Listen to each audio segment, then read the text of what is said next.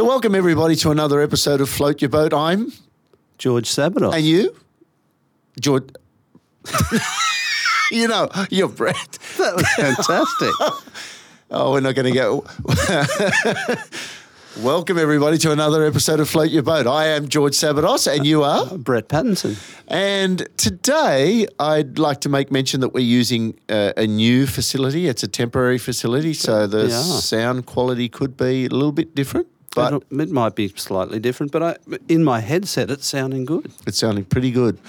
And speaking of pretty good, we have a person on today who has had a pretty good career in the field of saving people's lives. Now, who do we have on today, Brett? We have Trevor Cracknell, George. He's with the Westpac Helicopter Service. And I would say that Trevor would be what you call a reluctant hero. He spends his working life rescuing people. One of those blokes that's quite laconic and would probably say to you, I was just doing my job. That's exactly what I can imagine he'll say in the interview today. And I've heard from a friend who knows him that he is the most humble or, wonderful bloke around. Well, the kind of person we love to interview, right? Yeah. And he has quite an interesting background because he was more than just a Westpac helicopter rescue guy. He's before that he represented Australia at the Commonwealth Games. He did in swimming, and he's also an Ironman champion. He's a card-carrying member of the Maroubra Surf Club. I think he's a lifetime member. So he's spent a good deal of his life in service. In the community service to saving people's lives. So I bet he's an all-round nice guy. So listeners, just remember, if you like Float Your Boat, go and review us on whichever app you're using at the moment, whether it be...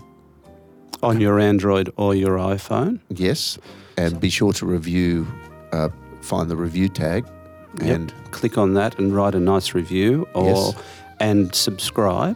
Yes. Because all of that goes into pushing us up the rankings a little bit more so we can spread the love of Float Your Boat out there to the real world. And apart from all that, we really would appreciate it. We would. We appreciate all of that stuff. And if you've got somebody that you think would be great for us to interview, email us at fybpodcast@gmail.com. Terrific. Thank you.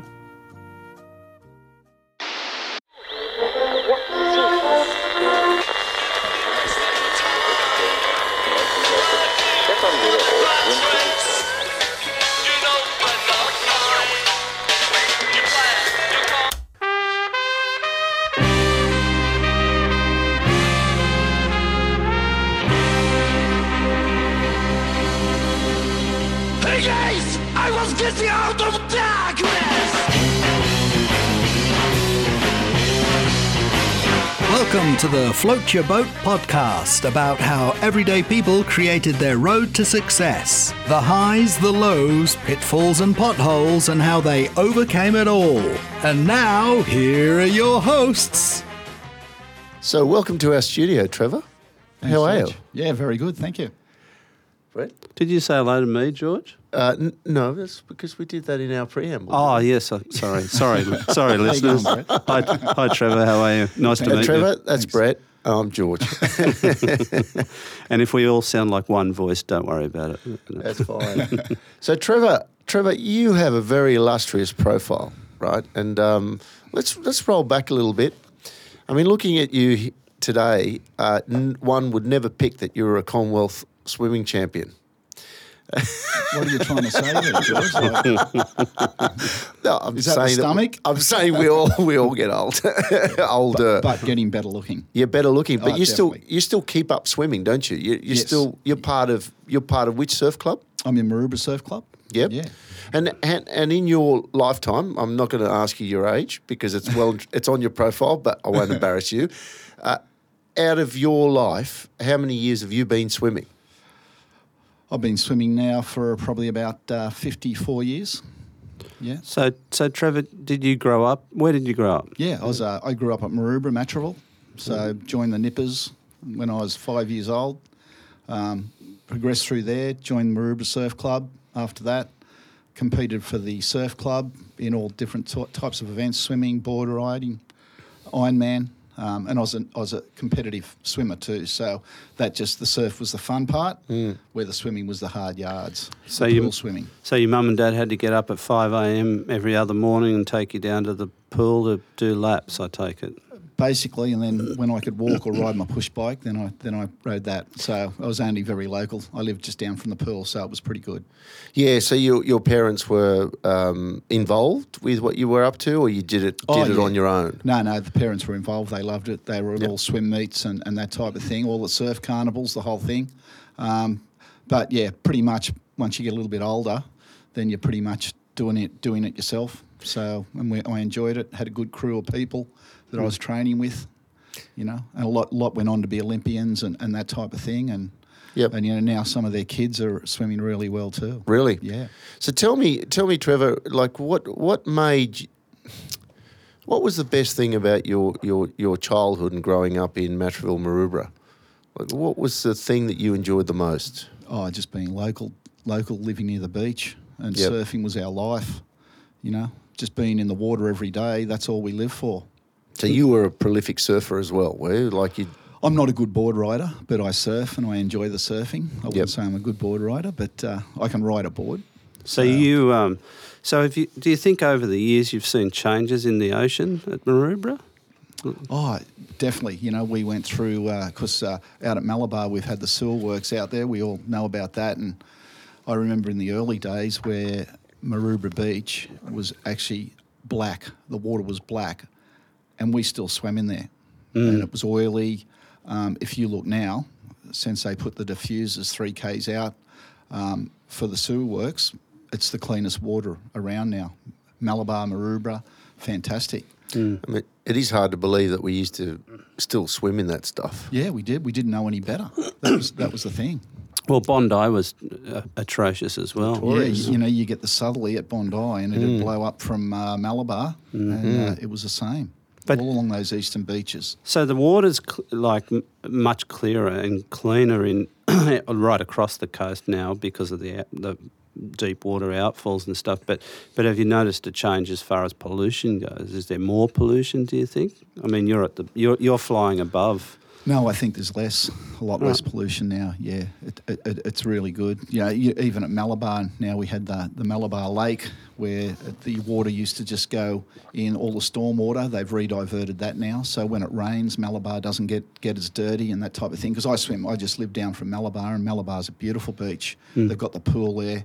There's so many people using it now. It's fantastic. I remember. Still a little bit of a hidden area there. We don't want to tell too many people about it. Well, it's amazing though that it's now a hidden secret, whereas before everyone knew not to live at Malabar.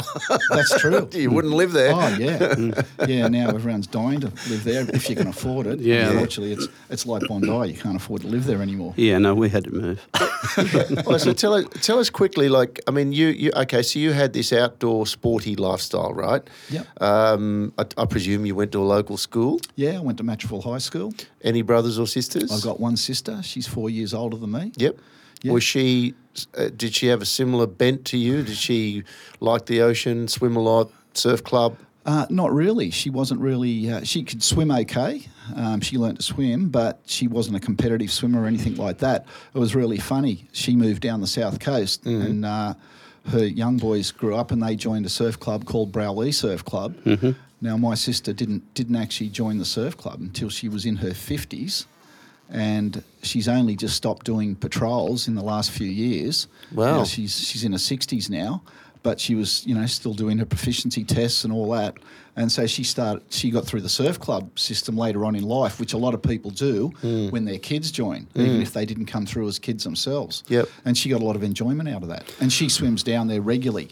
Once a week they swim, and they'll swim for good distances and all that. So it's a really good crew they've got down there at Browlee now. I've done a few swims with them, and they never miss through winter, everything. Do you think that you ended up doing what you do now because of the surf life saving? Oh, definitely, yeah.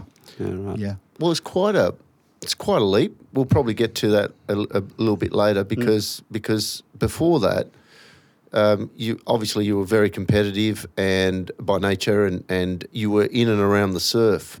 But how did you segue into the swimming pool and become like a swimming champion? Like, were you swimming miles and miles a day in a pool as well as doing what you were doing? Oh, yeah. Yeah, basically in the early days, everyone just joined the local amateur swimming club, Maroubra Amateur Swimming Club. We had a coach there initially. The coach I started with was Terry Buck, who was he was an Olympic coach. And when he left Heffron Pool, then another coach called John Rogers started. And he's a fantastic coach, and he's still coaching now, John. And he's had some fantastic swimmers over the years. And that progression there, John Rogers, his brother Barry Rogers, a lot of people have heard of Baz. He was the legend surf Ironman swimmer. Right. And because of that affiliation, well, we went up through the surf club too. So Baz would teach us in the surf. John, or JR as we used to call him, he was the legendary coach, and he was a hard taskmaster though. The sessions I used to do was I was a butterfly swimmer. Yep. We used to average around the 6 to 7 kilometre sessions a day, and a mate of mine who was an Olympian, Max Metzger, he was a distance swimmer, and he was doing his 10 to 12 kilometres a session, and he was doing 6 sessions a week of a morning and 6 of an afternoon. So you imagine the kilometres. He swam around the world a few times, I think, the Metzger, Yeah, right. Wow. Yeah, amazing guy. His name is quite famous. Yeah. But tell me, from your perspective, what kept you turning up? I think it was just the guys I was swimming with, and the girls too. You know, it was a mixture. We had some fantastic female swimmers swimming with us, and it was just like a family. And it was tough. It was hard, but your body gets into that routine. And when we were seeing results at the competition side of it, it just carried right up through there, right up to the Commonwealth Games, which I was selected in. You know, and I think John Rogers was a big part of getting me into that games there too. So through the hard tasking swimming he used to give us. So when you were a kid, do you think you don't think about it like you would now? Well, I guess what I mean is you just did it because you had mates there and you had a good team and a good family. But if you looked at it now, you must have been driven and had that competitive spark in you to have been able to achieve that, because most people wouldn't be able to do those sort of kilometres day after day. You know, it's funny, my oldest daughter, she showed a bit of potential in swimming, and I sort of was the father, you know, and my wife, keep going, we want to see you keep swimming, but she just never got the bug. She loves the surfing too, which I can understand that.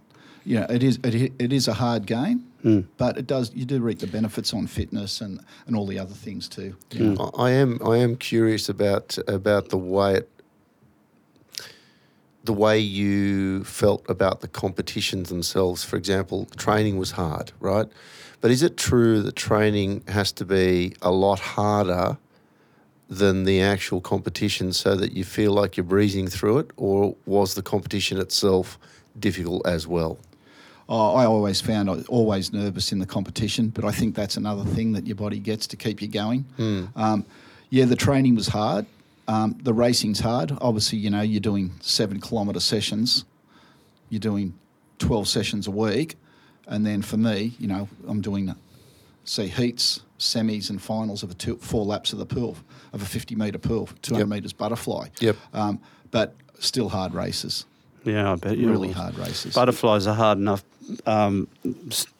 discipline without having to do 200 or 400 of it. That's for sure. Yeah, I try swimming now. I'm lucky to do a lap now, butterfly. yeah. That's you right. didn't realise how you just took it for granted back in that era. I am impressed by anyone who can do more than 2 laps butterfly, because it is an extremely hard manoeuvre, or a hard style of swimming, particularly around the shoulders. It is. And I've tried it myself, and you know, after 20 metres I start to die and can't get out of the water, start to take in water.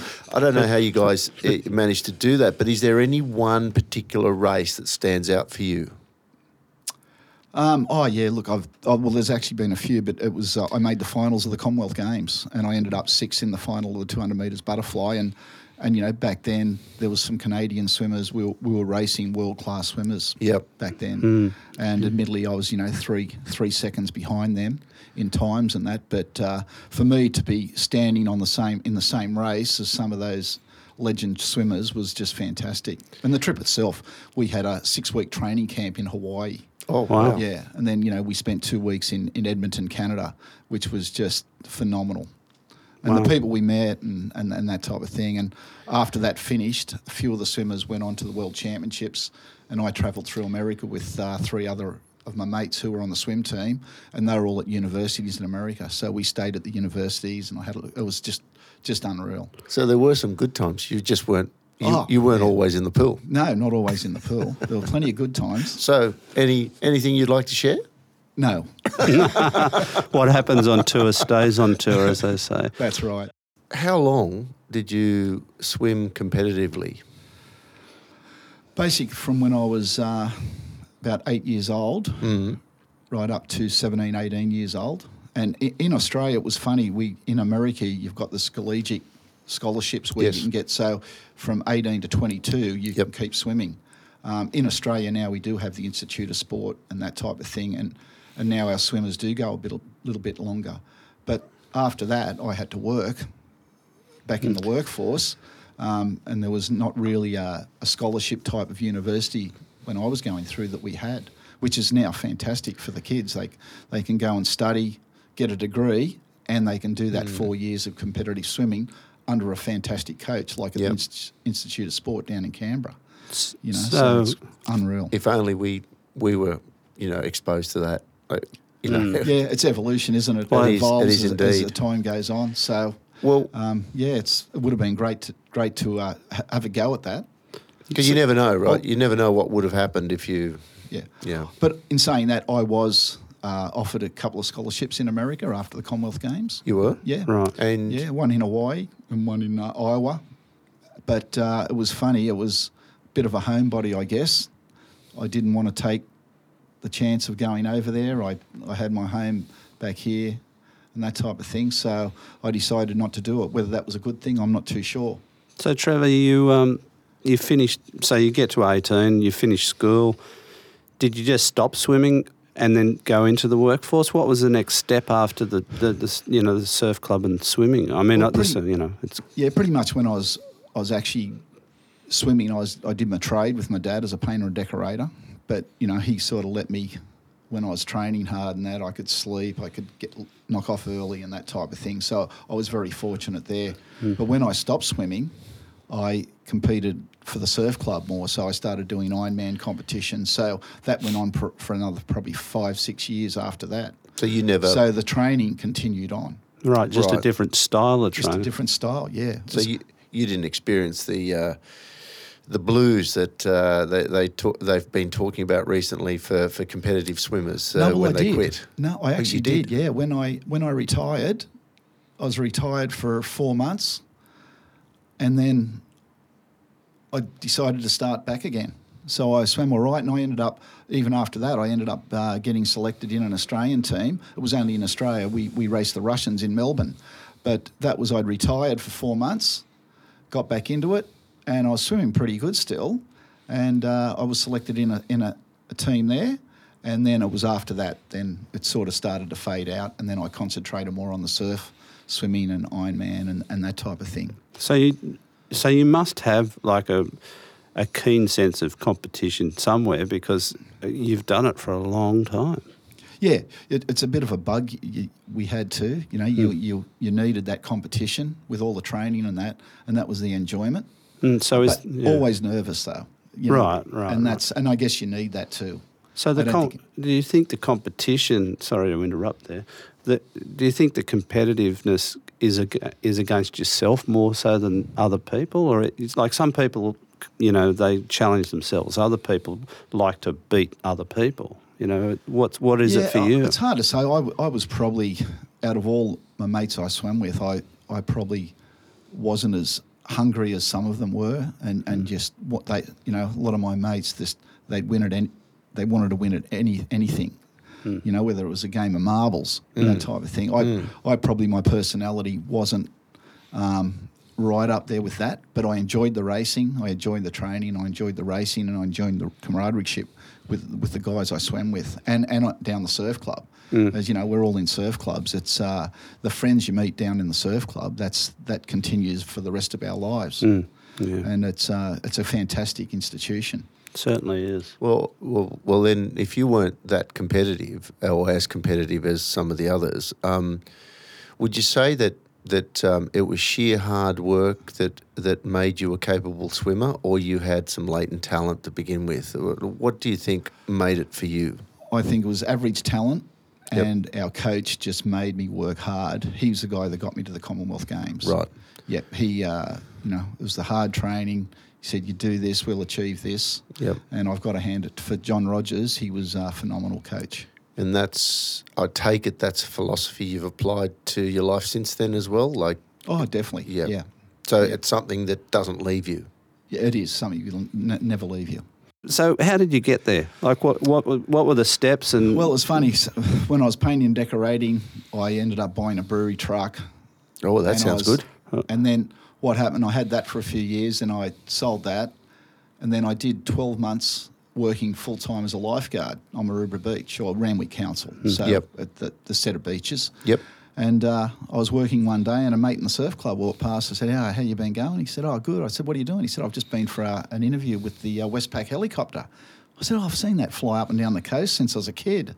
And I ended up doing a bit of research, ended up going for an interview, had a second interview, and ended up having a job. And that was, 32 years ago. so you've been there for 32 years. Yeah. And it's only been going for 45, hasn't it? Yeah. It's started back in 73, with the little Bell 47, the old MASH-style helicopter. And from then, I think that first year of operation, it was a weekend, summer, coastal operation only. Westpac, or the Wales Bank back then, they actually paid the $25,000 to lease the helicopter and a pilot. And we had, just like us, 2 clubbies. Instead of doing patrols down our local beach, they went through the training. They'd turn up at the helicopter and they'd actually do the jobs as their patrol was actually working on the chopper. And back in those days, it was obviously not as sophisticated as they are now these days. They'd jump in the water. They were connected to a rope underneath the helicopter. They'd connect a patient up, lift them up, take them back to the beach. If they could land, there was a basket on the side of that helicopter. It had floats on it, and the patient would lay in that. Now, admittedly, they were outside, so hypothermia was a real big thing that you could get on that. So, and then it just evolved right over the years. And our service has been through a few evolutions, but right up to what we're doing now, doing search and rescue work with a beautiful twin-engine helicopter. It's just really evolved. Well, you've obviously shown a capacity to learn new things and evolve with the times because you've been around for a long time. What are some of the major improvements that you've seen over the last 35 years? From the helicopter side itself? Yep. I think just the technology, the development of equipment, development of procedures, all the things that keep us safe, and the training we do. We have a simulator at our work, so we can do a lot of training in the hangar at work. That makes us safer for when we go and do the flights, etc. We got top-notch maintenance. As I said, twin-engine helicopters, and the single engines are really safe and reliable. But for search and rescue work, I think if you're going out to sea, that type of thing, it is nice to have the second engine above your head, because if something did go wrong with that engine, at least we can make it back to land. And I think that's a nice thing to have. It's you don't. I'm happy to fly around in single engine helicopters, but just for the rescue machine to have the twin is really nice. 4 blades for stability. It's got a big cabin. We carry medical gear, life rafts. We have all the oxygen. We carry oxygen on board the aircraft. So it's rigged up quite nice for the type of work we do. So you were saying before we started the interview about the cost of a helicopter like the one you've got. Just for the listeners, tell us, can we go back over that? Like how much it costs per hour? If you look at a commercial rate of the type of machine we're operating, it's around $4,000 per hour. But when you think about that, there's not too many pieces of machinery that can do the job they do, and they can save so much sort of manpower when it comes, even to the point where it was only about 3 months ago, one of the local aircraft flying up and down seen someone face down in the water at the back of Maroubra. And they started getting all the assets going, jet skis, IRBs, etc. And it wasn't until, and they were searching for 30 minutes or so from that information, the aircraft flew over. It was in the bay for 30 seconds. There he is. And all the assets guided them into that there. So the beauty of the aircraft is it's so much time, it saves so much time when it's so visual up there that you can get on scene, and it might not even do the rescue, but it's the eyes for everybody. Get on the radio, we've relocated the person, they're in the water, here they are, and then we can get the assets in. Or if we need to, it's out of sort of the Sydney beaches and that, we can actually winch our crew into the water to actually get the person out of the water if we need to. So there's a lot of different ways to do the job. That's amazing. Well, going back to the very beginning, mate, what actually got you over the line and got you into the job? What do you think? Well, you know how we talked before about contacts and swimming? Yep. When I went for the interview with the Westpac helicopter, Yep. A mate I used to swim with, Dad, was on the board, and he was one of the interviewees. Now, I wouldn't like to say that that got me the job. I would have thought that my interview skills were really good, but I don't think they were. And it was because I knew him, he knew my background, and He knew you were solid. I hope so. Yeah. Well, you've proven yourself. Then I was offered the job, and I was up against some really good guys, you know, some ex-military guys and that type of thing. And I didn't know the front. I said to him, I don't know the front and back end of a helicopter. It was just, but they trained me up, and I was very fortunate to get that job. So all these years down the track, 32 years, did you say? Yeah, 32 years. Do you still love it like it's your first Yeah, day? it's funny. Wake up in the morning, can't wait to get to work. And when you've got a job like that, I haven't really worked for the last 32 years. That's the beauty of it. Well, you do look like you have a permanent grin on your face. Well, yeah, I do. It's an awesome job for a young guy coming through now. We've just employed a nice young guy from Surf Life Saving, and he's loving the job. And if I look back at, you know, I started when I was about 27 years old, and ever since that day, I cannot wait to get to work. And, you know, we might sit there for 2 days and do nothing, but when it's on, the jobs are good, and then you test your skills, and that's what it's all about. So, you know, I know you're a reluctant hero, but you are nevertheless, well, the Westpac helicopter is, you know, to me, a hero. Tell us about some of the rescues. What's the most memorable rescue you've had? I guess when I look over the years, there's been so many of them, but there's a few that the crew have got awards for, and I can go back into the 90s, and the first one was in 96, and it was an incredible day. It was a beautiful day like today, Saturday afternoon, and we got actually called to 2 jobs happening at once, and it was down in the Port Hacking area, and it was some board riders in trouble, and then it was a surfer at Cronulla Point in trouble. So we just said, we'll go to Cronulla Point first, then we can duck up into the Port Hacking and have a look. Probably about 10 knots of wind on the nose.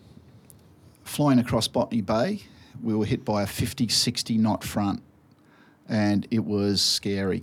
Like, I was on what we call a monkey line or wander lead. So if we're going to do a winch, and I'm the winch operator, I can't be in a seatbelt or a seat. So I'm ready to actually do a winch, and I've got to sort of get my part of my body outside the aircraft to do a winch. And I was almost hitting the ceiling as we were going over there. And we knew the aircraft could handle it.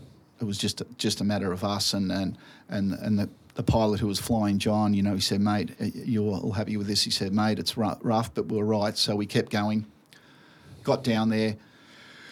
Couldn't see the guy at Cronulla Point, so we ducked into Port Hacking.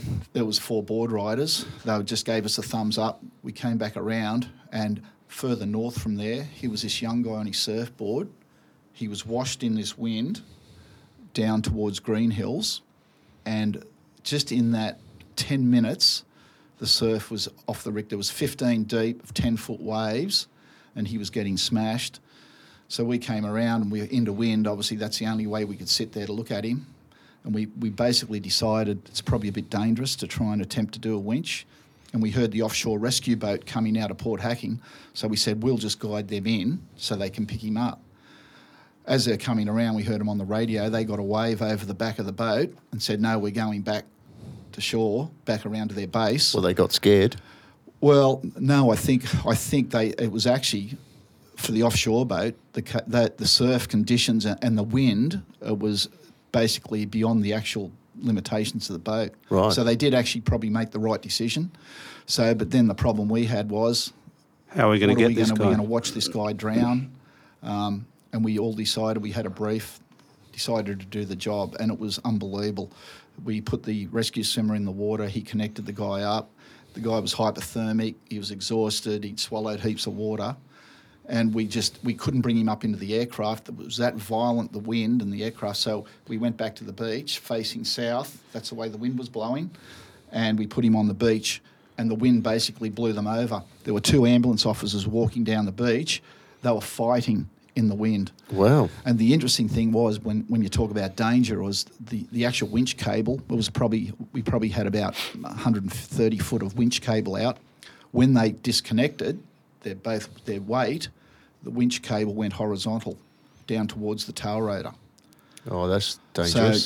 So it was just one of those things. Obviously, the tail rotor was on the opposite side, but it was just a few things. I had to run my hand down the cable and winching it up real quick, and I was really worried about it because that's how strong the wind was. It was like we were in the hover, not moving, but it was like we were flying at 50, 60 knots. So in those moments, are you petrified as well? No.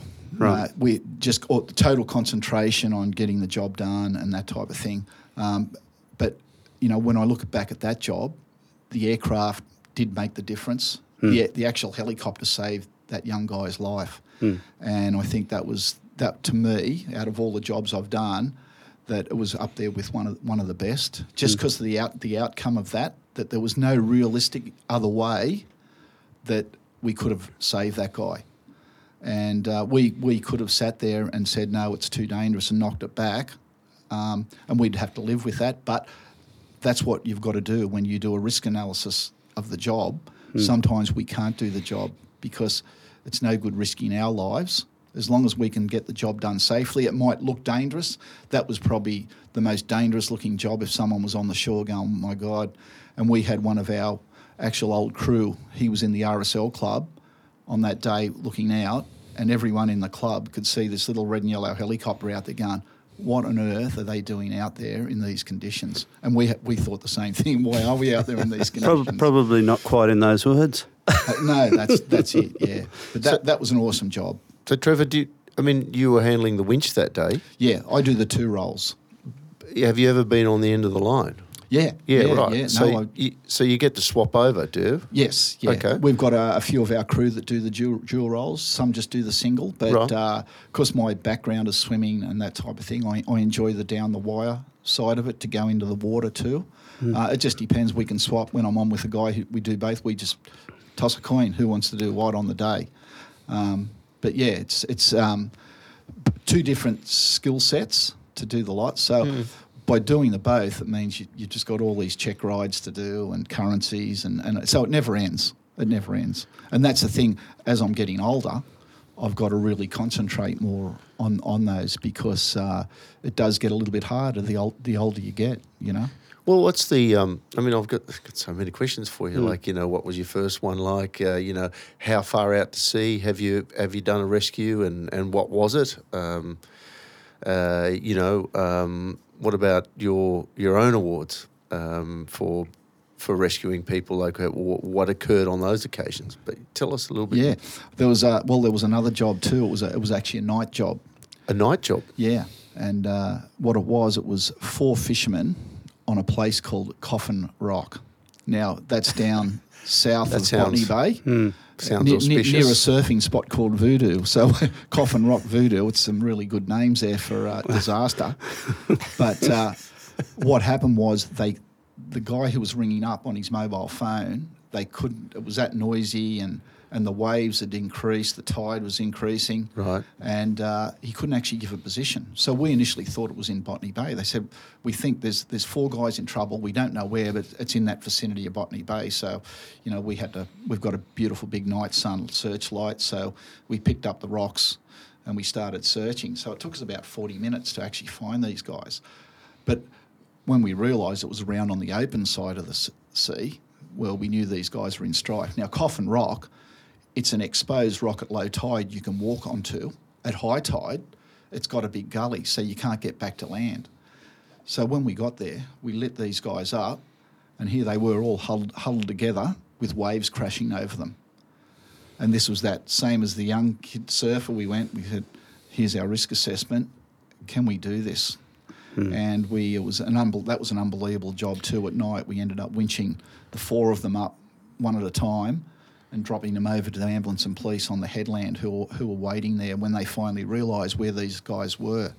But it happened pretty quick. You know, the 4 winches, it probably only took us 5 to 7 minutes because they were really quick. But at night, high winds, waves crashing over them, and the aircraft was pretty comfortable. Once again, I was the hoist operator on that job too. It was our rescue swimmer, Dick, that went down there, and he was the one exposing himself because at night you can't see the sets coming through. And we had this special harness. We call it our snatch and grab, and you go down there and just clip it on real quick, and we'll get them off the rock platform. Now, at any stage, the rest of those guys could have got washed in the water. And that would have been a tough thing to try and rescue them at night after that. I take it I mean, it's so typical. Your story is so typical of fishermen. They do anything for fish, just to catch a little fish. Oh, they do. Yeah. And so I take it a lot of your rescues were around rescuing fishermen. A lot of fishermen, and unfortunately, you know, 80% of them are deceased. That's the issue. No life jackets, you know, and the culture that we're trying to get, that they must wear a life jacket. You know, people can say, oh yeah, but you get washed off the rocks, you're going to get washed back on the rocks, knocked unconscious. Every person we've saved, every rock fisherman we've saved, has had a life jacket on. Right. Yep, they can get washed, but if you can't swim real well, you're not going to go that far anyway. And the thing is, they're not reading the surf, they're not looking at the tides. They go to these spots, you know, they're not looking, they get down there and they go, well, why is that rock platform wet? For a reason, the waves are washing over it. They don't take all this into account. You know, I go up and down, we fly up and down the coast all the time, and we see these guys going, what on earth is that guy fishing there for? You know, I'd look at that and go, I wouldn't go there myself. It's one of those things. I mean, Brett told me the other day it's the largest sport in Australia. Yeah. Fishing. Oh, it is. Rock, it is. And rock fishing is a major component of that. Why is it they're not being educated like you would, for example, if you wanted to be a lifesaver, you'd go through Nippers and you'd go through a program and you have to be educated to a program. You want to be a rock fisherman. Surely there must be some way that we could put them through some kind of training routine. I think that they are trying to do that. Even when people come over from overseas, you know, they have pamphlets and all that. There's signs up. You know, I know just at our base, if you look at, say, from Bondi down to Botany Bay, we lose more rock fishermen than anywhere else in Australia. Is that right? Yep. I remember in one season we lost 17. Wow. That was and you don't read about it. It's still, no, you don't. You don't. And would you say, I mean, without, you know, seeming prejudicial, but would you say that they're not locals? Most of the fishermen that suffer, you know, a tragedy, they're not locals? No, they're not. They're not, you know. Like, I don't think we're ever going to see someone that's come through the surf club. We're not going to be winching him up deceased. If he gets washed off the rocks, he'll swim around to the beach, or he'll swim out and he'll yell out, wait until a boat gets him, wait till a helicopter picks him up. It's people that have no idea of the surf. They'll just turn up and they go, yep, I want to get some fish. They won't have a life jacket on. And they'll go down there and stand on these areas. It just blows our mind. And if they get washed out, their tendency, their natural reaction is to try and swim back to the shore rather than turn around and That's swim right, out. yeah.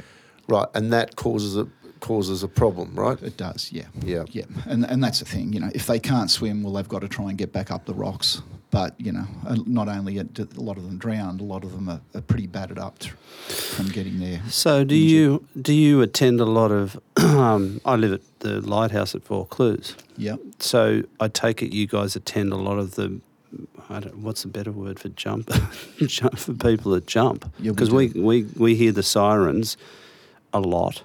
Yeah. And it's not reported a lot. Even yesterday, in fact, I woke up, I could hear the noise, and the helicopter had landed on our paddock, basically. Yeah. That must be hard to do. We assist the police in helping them when their aircraft may not be available to do recoveries from the bottom of the gap and that type of thing. Sometimes people land in the water, so then it's initial search, and you'll find them. Over the years, some people have actually survived it, and you get there and then they're sitting on the rocks down the bottom. What? Yeah. Is that possible? Yeah. We had that one year. And Gee, the guy, that's a long way. But it's down.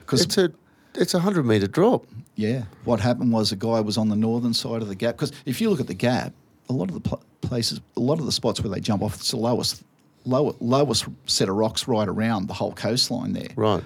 But just on the northern side, a guy jumped off there once, and he hit the water. Climbed back up the rocks and was sitting on the rocks. The police helicopter landed. We were further out watching, going. Crew got out, walked over. Guy got up, walked in, jumped in. They flew up the top, handed him over to the ambulance. But he survived that.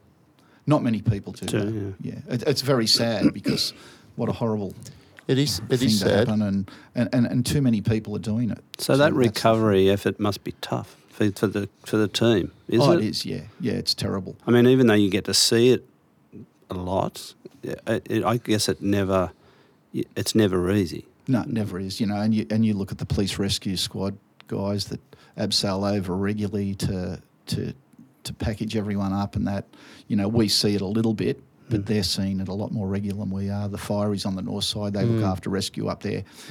Probably not as predominant happening on the northern beaches, because the gaps, unfortunately, it's a bit of a well-known spot, and for that to happen, and that it's been happening at Coogee a little bit over the last few years. There's a little spot there at Coogee that people have, whatever position their minds in at the time, and they'll decided to go and do it there.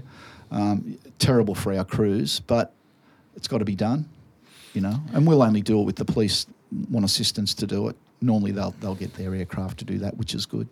Have you ever been out at a rescue and thought, how the hell did this person end up here? Because it's so odd. Like, they may have been way out at sea, all by themselves, just floating in the water. Do you ever have that thought? How the hell did they end up here? Not really, but there was one classic job the boys did. I wasn't on it, and it was on the northern beaches, and there were people on a yacht, and the guy driving the yacht, who was the only guy that knew how to sail, was washed in. And I shouldn't laugh. The yacht was heading towards Longreef Rocks, and their people on it didn't know what to do. And the aircraft tried to winch down and see if they could get someone on it. They were trying to get the people to steer it away, to slow it down. And eventually they did get someone on it to stop it. But so the sails were up and it's sails was up. It was sailing.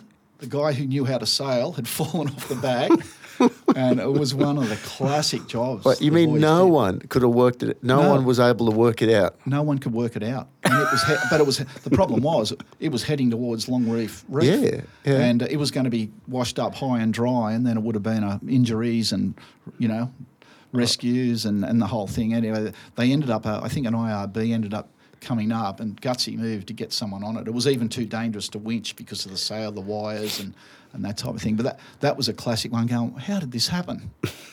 Just.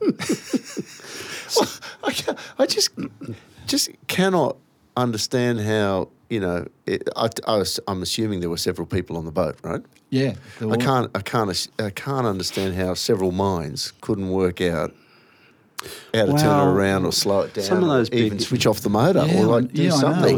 It was bizarre. I guess too with sailing, you know, there's a bit of wind blowing and that, and you know, if you're going to undo stuff, you got to watch the boom killing someone and all that. And I was going to say you it's know. a lot more complicated than what you have believe on those bigger yachts, because they Yeah. do, once they're set, they are running themselves, and if you don't know where to let off the main sheet or the spinnaker or whatever's up, it could be a catastrophe from that point of view as well. Yeah, You know, no, definitely. so Trevor, we live in an age of you know, PTSD and you know, and there are all these mechanisms now in organisations like the police force and like the army and like the surf lifesaving fraternity Yeah.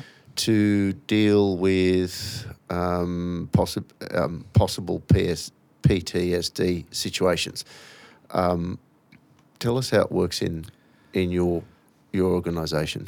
Pretty much for us is that the way we deal with it is that we, as a crew, have a debrief, talk together.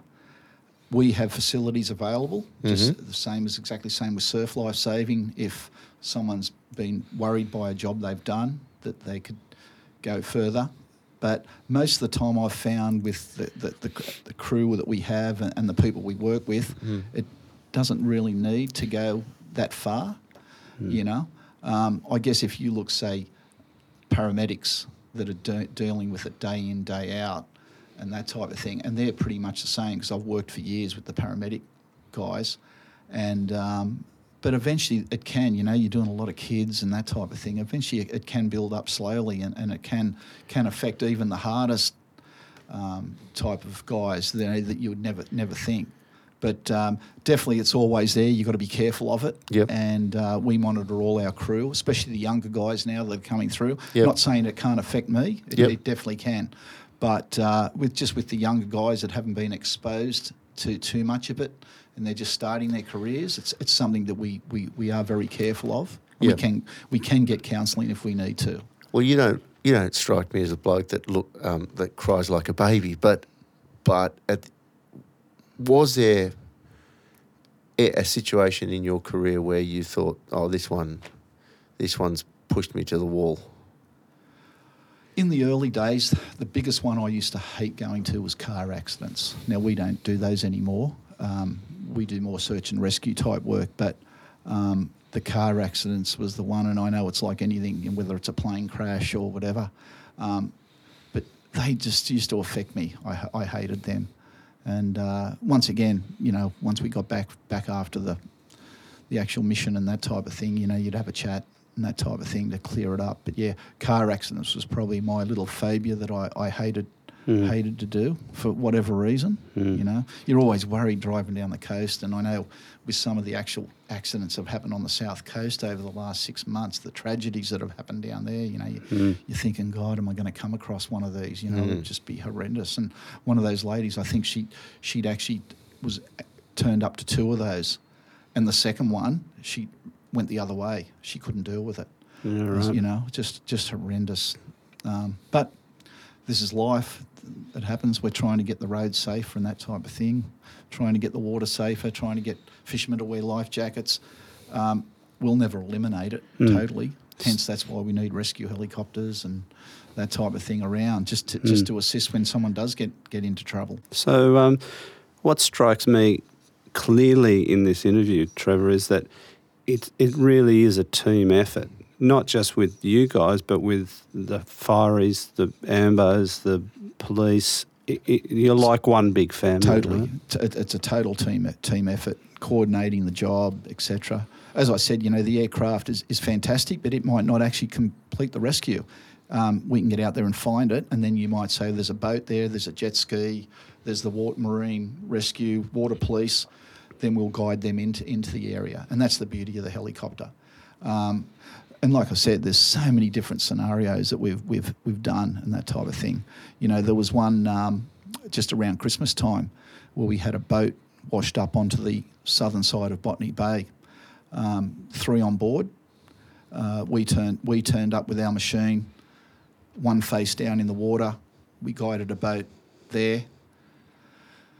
That was a full resus. So the medical helicopter followed them around to try and get their medical team there to see if they could help that guy out. 2 were washed up the rocks. There was one guy who was on the rocks just in his overalls, just standing there, just in shock. So I was winched down to him, and he had horrific hand injuries up on the rocks. It was just horrendous. So we quickly strapped him up. But the beauty of that was, went down there, just had to check he wasn't a spinal injury because we had to winched him up into the aircraft. We landed just on the road up the top, handed him straight over to the ambulance service. And that was a coordinated effort from Marine Rescue, us in the helicopter, ambulance service, the ambulance medical helicopter. And, they just told us, well, if you look after that, we're going to do the one where the guy was full resuscitation happening on there. So when we looked at that and we got back after that job, and we thought, man, the coordination of that was fantastic, and it was really good. And, for every one of those patients or the guys that were on that boat, they had the best outcome for what happened. You couldn't have got any better. 2 rescue helicopters, marine rescue, jet skis, IRBs, everything was there. Every asset you could ask was there to assist these guys. And it was just one of those jobs, But the actual boats, there's been so many boating accidents too over the last 12 months. It's been unbelievable. And, whether the swell's a bit big, whether they've got too many guys on one side, whatever's happening, but they're rolling these boats over. And once again, no life jackets. Not even in the boats. They're supposed to be wearing life jackets out there, and they're not wearing them. And hence we're having fatalities. Yeah, I thought they were mandatory, by the way, the life jackets. You had to wear them if you go out on a boat. I mean, every time I've been on a boat, I've been issued with a life jacket. I just thought they were par for the course. The Prime Minister didn't have one on recently. No. Oh, God, I've got to pull him up for that. But Trevor, you probably have his ear. You could probably tell him. Look, I think it's common sense, isn't it, really? It is. These days, even the best swimmer in the world, he can hit his head. Ian Thorpe can be out there. He hits his head. Yep. The life jacket's what's going to hold him up. Yeah. And that's just how it works. I take it that you wouldn't be face down in the water if you had a life jacket on. No, they're those life jackets, the way they actually work is that they keep you face up with an airway maintained. Which makes perfect sense, doesn't it? It gives you a chance. I'm not saying it's a be-all and end-all, but it gives you a fighting chance if something disastrous does happen when you're boating. Like a helmet on a motorbike. Same thing. Same as a helmet on a motorbike. There's limitations that what a helmet will do for us. If we want to go 200 kilometres an hour into a brick wall, well, they're not going to be real good. But, the average rider that might have a bit of an accident, he gets up and walks away with a few grazes. Yeah. And that's the beauty of it. As you know, since you ride bikes as well. Right, yes. As we found out earlier. Yeah. Yeah. So, obviously it hasn't all been hard work and disappointment and, tragedy. There are some uplifting moments, and I'm guessing that you've also been overwhelmed with thanks from a number of people over the years. But can you share some of the beautiful side of human nature? Oh, I can, yeah. And this only happened a couple of years ago. We're actually heading down to Bait Bay in the Cronulla area to do some water winch training. And we're flying down there. Once again, we were just right off that desalination plant, just south of Botany Bay Heads there. And the boys go, mate, there's a boat overturned with 4 people on it. What? Went around, there it was. Here's this boat overturned, 4 people holding onto it. So straight in it, we were ready to go, ready to winch. So we winched to it, and they were divers. And their boat just rolled as they were about to go for a dive, and it ended up sinking, and hence they've never found that boat since. But, Wow. it was there. That's how early it was. It was just pot luck that we were flying past when it basically happened, and we ended up winching the 4 of them at 2 trips into the aircraft.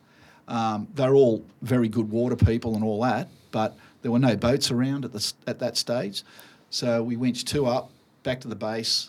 Boys come back, winched another 2 up, and and they were really appreciative of that, and it was really good. We've sort of become good friends with those guys now. They've been out the base a fair few times, and that type of thing. And that's what it's all about, really. Just and that's what we're there for. We can lend a hand. That's all it's about. So these things don't come cheap. So is there a way that, if there's people listening to this, is there a way that people can donate to the services? There is, yes. We're the Westpac Lifesaver Rescue Helicopter, and there are, through our marketing area, that they can actually donate. So is there a website or something? We do have a website, yes, the Westpac Lifesaver Rescue Helicopter website, and there's all information on that. And Westpac, one thing about our service, even since it started, no one has ever been charged. Right. Who's been rescued with on our aircraft, and that with the Westpac sponsorship, which has been, I think it's the longest running corporate sponsorship in the Southern Hemisphere. It could even be the world now. I'm not too sure, but the Southern Hemisphere, and it'll continue on, we hope. And that money that Westpac supplied to the helicopter, that's been saving lives for that many years now. It's been fantastic. Yeah, I went to the Roosters South Sydney game last night. I watched it on telly, yeah. Yeah, it was a good game, right? Yeah, I was there on the great sideline. game. A mate of mine bought me a ticket, and he barracks for the Roosters. And before when South Sydney came onto the field, there were some funny supporters behind us that were a little bit challenged. And he said, how do you know a toothbrush was invented by a South Sydney supporter? I don't know, George. Because anyone else would have said teeth brush.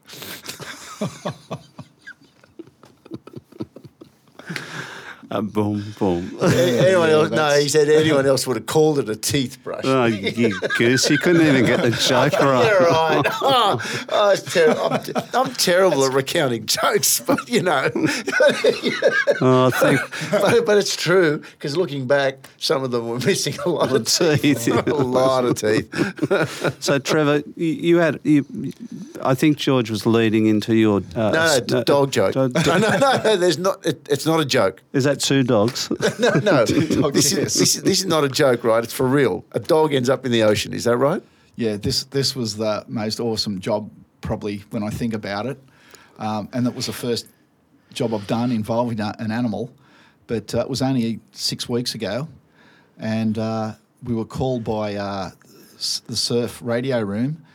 And they said, we've got a dog at Tamarama that's getting hit by waves down on the rock platform. And we've got, we can't winch a dog up, but we said there's hundreds of people with their phones calling in, watching this dog down there.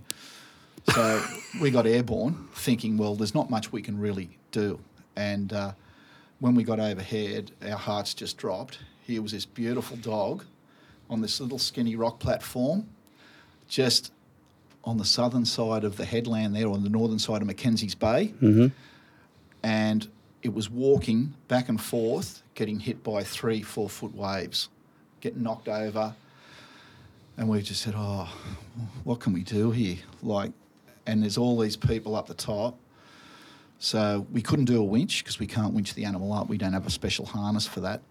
So we put, and it was our new young guy, and he was psyched. So we winched him down onto the rocks, and we had a jet ski sitting out there. We had an IRB. So we said to Cal, if you get washed on the rocks, just swim out through that hole, and then we'll come back around, we'll try it again. So we knew we had a bit of an out. We could get him back on the rocks. And anyway, we winched him down. We've got this all on GoPro video, and he's walked along the rocks. And every time the poor dog would get hit by a wave, it was walking towards Bondi, and there was no out there. It was getting further away from the exit point. So it was a pretty good-sized dog. So he's actually got to it.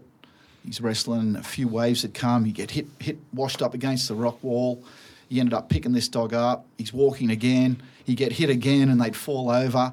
Finally, he wrestled this dog out to the front onto the big rock platform, and there was all these people up there just going, clapping, and that 1,000 people. It was the most unbelievable thing I've ever seen. But the long story of that was the dog, whose owner didn't even know he had got out through the gate, lived up the top, was up on the top park, chased a drone 60 foot over the top into the water. That's how he ended up there. So, yeah, because we thought he just got lost. And then we found the story. He went and chased a drone straight off the top, and that's where everyone was on their phones. Oh, my God, a dog's just gone off the cliff into the water. Dog paddled back up and got washed up onto the rocks. Now, he spent 3 days in the vet with some serious internal injuries, but he survived. Oh, that's fantastic. He survived that. And, and we got back, and when we have a debrief after our missions, we've gone, you know what? We would have been sitting here pretty miserable if we had said, no, there's nothing we can do, and just flown back to the base. And, and it was touch and go because Cal got hit by a fair few waves. But the beauty of that, he's fully wetsuited up. If he gets washed off the rocks, it's not someone who doesn't know what they're doing. He just swims out, and we're going to give it another go. And it was pretty hard. If the dog had got washed in him, he would have had to have tried to drag him out to get the dog in an IRB or whatever. But it was just one of those really good field jobs. That's a fantastic story. Yeah, it was unreal. And that dog could be your mascot now. Well, that's it, yes. Yeah. That's a fantastic story. One of our pilots has a dog out the base, Whiskey, and he's our mascot at the moment. He's fantastic. He stays out the base when he's out there, and just the best dog ever. He's awesome. Dogs are good. They are good. So we're called Float Your Boat because it's all about what floats your boat. And obviously, in your line of work, you want the boats to keep on floating. But definitely right, yeah. But Trevor, it's been an absolute pleasure to have you in the studio today. It has been a pleasure. Thanks, I'm sure we're going to continue talking after we hit the stop button. But hey, it's been an absolute pleasure to see a guy that has a perpetual smile on his face. It's really, Trevor. That's you hopefully obviously. Hopefully, in 10 years you'll be interviewing me again, and I'll have done a few more jobs under my belt. That type of thing. 10 years. Oh, you'll be as old as Brett then. George is on a roll today, isn't he? He is on a roll. He's not funny, but he's on a roll. I'm not funny, but I'm funny to myself. I laugh at my own jokes, according to my wife, and that's pretty tragic. And she's laughing at you, right? Oh, she laughs at me all the time, and so do the girls. Thanks, Trevor. Thanks for coming in. Thanks, Brett. Thank Thanks, you very George. much, Trev.